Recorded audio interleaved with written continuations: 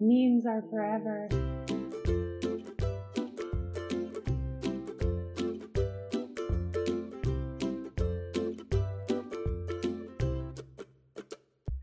So, welcome back to Girls Talk Comics. Oh god, that was all recorded. I'm your Lieutenant of Literature, springing an episode on the Master of Mediocrity. She did so good. I'm sneaky. So good. Sneaky. But I'm gonna hit you right back and jump right in. We're talking about Lumberjanes. Lumberjanes. Volume 1. Ooh. Beware the Kitten Holy. So, I kind of just want to read this. I didn't, prepare a speech this time, but I want to read the hoopla, spiel. Go for it. At Miss Quinzella Fisquin Pinaquickle Cecil Crumpet's camp for hardcore lady types, things are not what they seem. Three-eyed foxes, secret caves, anagrams! ! Luckily, Joe, J-O, April, A-P-R-I-L, Mal, M-A-L, Molly, M-O-L-L-Y, and Ripley, R-I-P-L-E-Y, are 5 rad, butt-kicking best pals determined to have an awesome summer together. And they're not gonna let a magical quest or an array of supernatural critters get in their way. The mystery keeps getting bigger, and it all begins here, presented as the Lumberjanes Field Manual featuring a cover gallery and early character designs by Noelle Stevenson and Brooke Allen. Well, I read it and felt like I was prepared for summer camp as long as I encountered three-eyed foxes. Right. Paragons of the gods. I think moving statues at some point. Intense waterfalls. Yes. I think if I had to do As math serpents? puzzles, yes, I could figure it out. If I met some Boy Scouts that may have been possessed by some god themselves. Also, werewolves. it's a Will Eisner winner, so yeah, it's so good. So good. It's a story about friendship and about punching things and about solving puzzles and about trusting others. I want to know. So it's kind of like a zine feel to it because their interspersed material between issues it starts with a Lumberjanes manual explanation. And so at the very beginning, you see a message from the Lumberjanes High Council in which they have a picture of the camp sign. And it says camp for, and then over the top of the original sign, they have hardcore lady types nailed on there. And I have to know what the fuck the original word was. It starts with a C. I don't know. It could be a G. It might just say camp for girls. It could say that. Yeah. It could say that.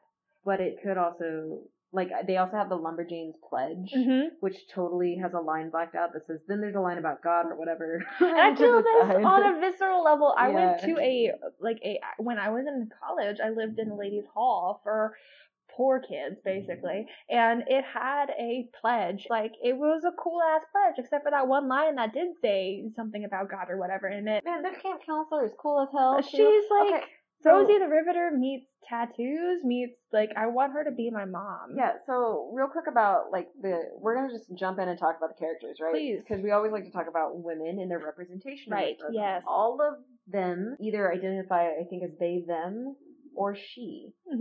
Some of the characters, and I think it comes out later, do actually, will identify as trans. Yeah. And some of just the complications of, transitioning and gender identity and kind of the freedom of it.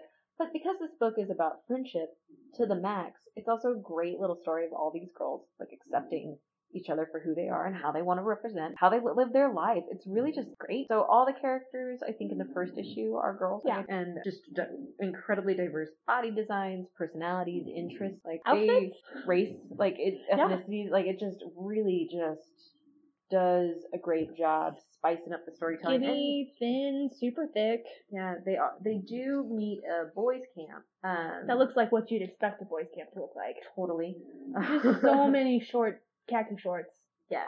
So many very pasty white legs. And I mean pasty tan legs and just all kinds of just pasty nerdy boys. A lot of hair, but not for the reason you expect. Not good reasons. Not good hair. So it's just fun characters, and I think actually my favorite part about it is because of the nature of the main characters. There's one camp counselor they have who doesn't believe in any of the weird stuff they're talking about, who they just exasperate. She's so fed up with them.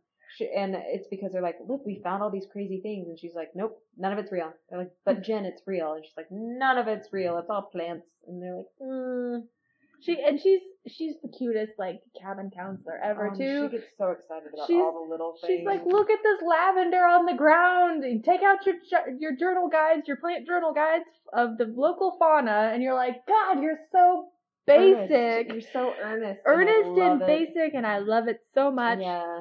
And this entire time they're fighting a river monster, and she's like, no, we're gonna look up plants. This was my favorite scene here, though, was, there's a water rescue that happens, and so you get a little hint of romance before the little Cannonball Spitfire character comes in and just punches him in the gut to get the water out of him. So great. It is a comedy. It is a comedy. Yeah, and it's kind of a slice of life, but fantasy. And it feels like shoujo, except for American. Yeah, it's just delightful. And there's the camp counselor, the head camp director, I guess. She, with her tattoos, there's a lot of fun stuff about her that comes up, I think, in later volumes, and, like, who she really is. Because the first time you meet her, she is, like, she knows a little too much and says nothing. Like, she says too little. And you're just like, what is going on? And even the characters are like, wait, we're not in trouble? Like, what is happening? And just they're different skill sets, too. Like, some are brave, some do math well, others are great at word puzzles, others art. One, the Spitfire one, she's just fearless and creative. Yes. It's a delightful read for just the characters alone. Prettiest one, the little redhead, who's the smallest, is the one like, oh, here's a feat of strength. Here, let's put her up there. And they're like, she's also the most loyal. Yeah, she's the one that you see little drawings from her journal and stuff in there. And it's amazing. Yeah, people totally expect her to be the soft kind of, I'm not going to get my hands dirty, but she will not. She will not stop. Like, and they're all bold and brave as long as they have their friends with them. And I think that's the best part about the story, is that it's these girls just at camp being best friends and supporting each other. And the art is so it's just distinctive. It feels like it. You know how sometimes you read a comic and it just looks like a certain kind of comic, you know, like Bailey snoring again in the background, and I'm gonna be giggling every once in a while. I'm so sorry. The Beetle Bard is singing us a song. Those people. But this is a distinctive art style, and I appreciate that in these sort of off-brand comics. I guess it's not really off-brand; it's boombox, so yeah, it is kind of off-brand. It's very independent. Yeah, and I like that. I like artistic structure. That is not what you would expect it to be. Which, I mean... Noelle Stevenson also, I think she's the creator, showrunner, and executive producer of the animated television series She-Ra and the Princesses of Power, which is on Netflix. Which has its own huge following, right? Yeah. Like, they're serious about that shit. Yep. So she's talented and... Less creepy than Brooke. Yes. She did a Nimona as well, which was, I think, had a really huge online presence, and that was out, years ago, I think, and that might have been her first real series, because I think Lumberjanes was 2013, and Nimona was 2012, that started happening, because she interned at Boom in 2012. Holy mackerel. Yeah, Lumberjanes won the award for Best New Series and Best Publication for Teens in the 2015 Eisner Awards. So you didn't tell me there were like 18 books or 16 or 18 books, and I started reading this. What have you signed me up for? This is a huge series. I don't think she writes all of them. Oh, that's sad. That helps. Like, I think they do change creative teams at some point. Noelle Stevenson is listed on number 15. She might come back for it then. Oh, that's the sad thing about comic creation for me, because I just want my people that I love to make the thing forever, and I know that's not realistic, but it hurts me when they don't. When they don't. I don't like it when my parents break up. But it's a really good read, at least for that. I think it's still good when the creative team changes. I stopped reading, not because it turned me off, but just because of time constraints and all the other stuff that I got, my taste changed for a little while there. So it's nice to come back to this and read it for this episode because it was a palate cleanser. Are you going to re-immerse yourself in all of it? Hell yeah. I actually started picking up the Adventure Time, which trade paperbacks is again, the too. other thing that it reminded me of, kind of, in just the way that it's sort of like a modern cartoon. It's cool and hard and a huge challenge whenever you're somebody who was raised from a quote-unquote different time to recognize and understand and give validity to modern ideas of social goodness, and then like make it into something fun for kids so that they learn in a more positive, like generous upbringing. So stuff like this makes me so happy because I know it's hard to really like understand all of your biases, and whenever you read literature like this that makes it easy, like, God, it's such a refreshing thing. Like, it is a palate cleanser because you're like, I don't have to work to figure out what's problematic because they've kind of just made something that's fun and good and decent. Yeah.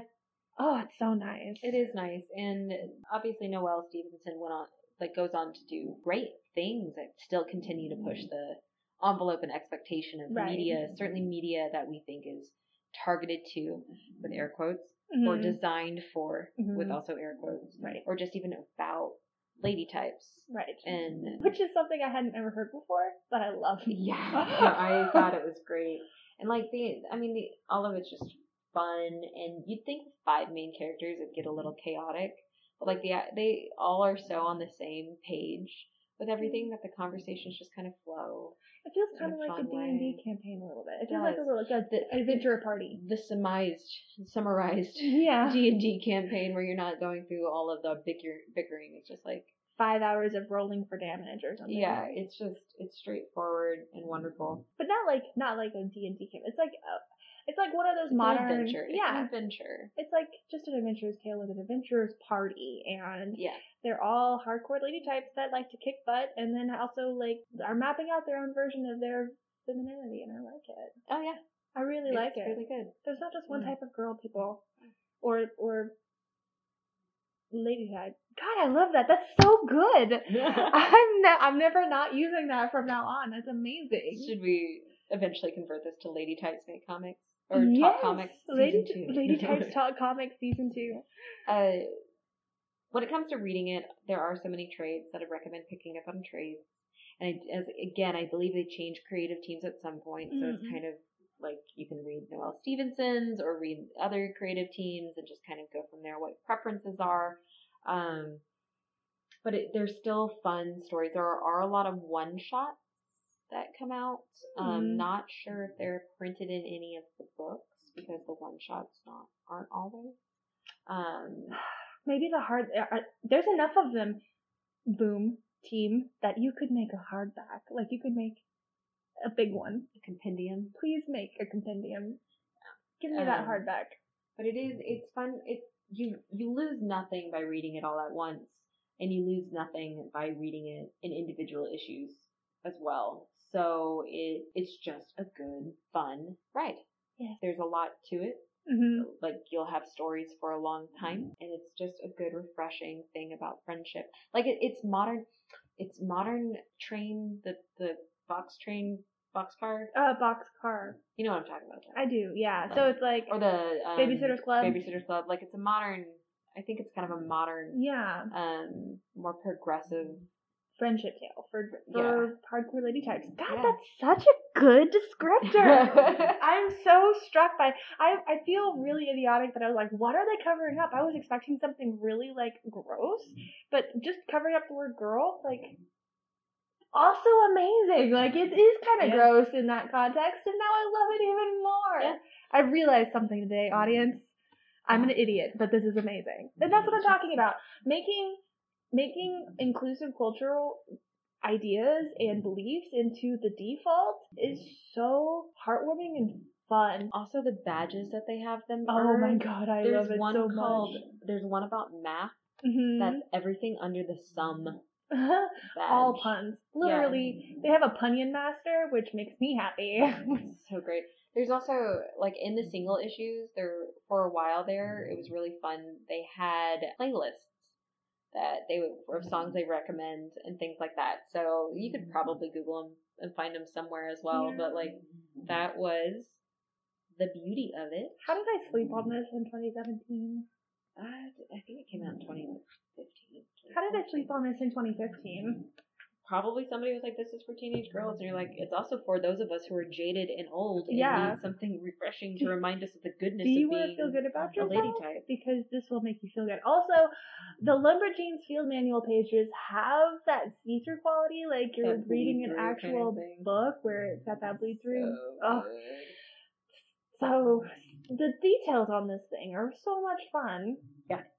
It's nice. And then it's just this really stark, because it's sort of zany, and then you get into the comic, and the comic is so vibrant and cartoony and fun. It's just a blast. So it's like, just the juxtaposition is amazing. Yep. And I do think in later issues they even talk about like the stress about leaving camp. So I think a little bit.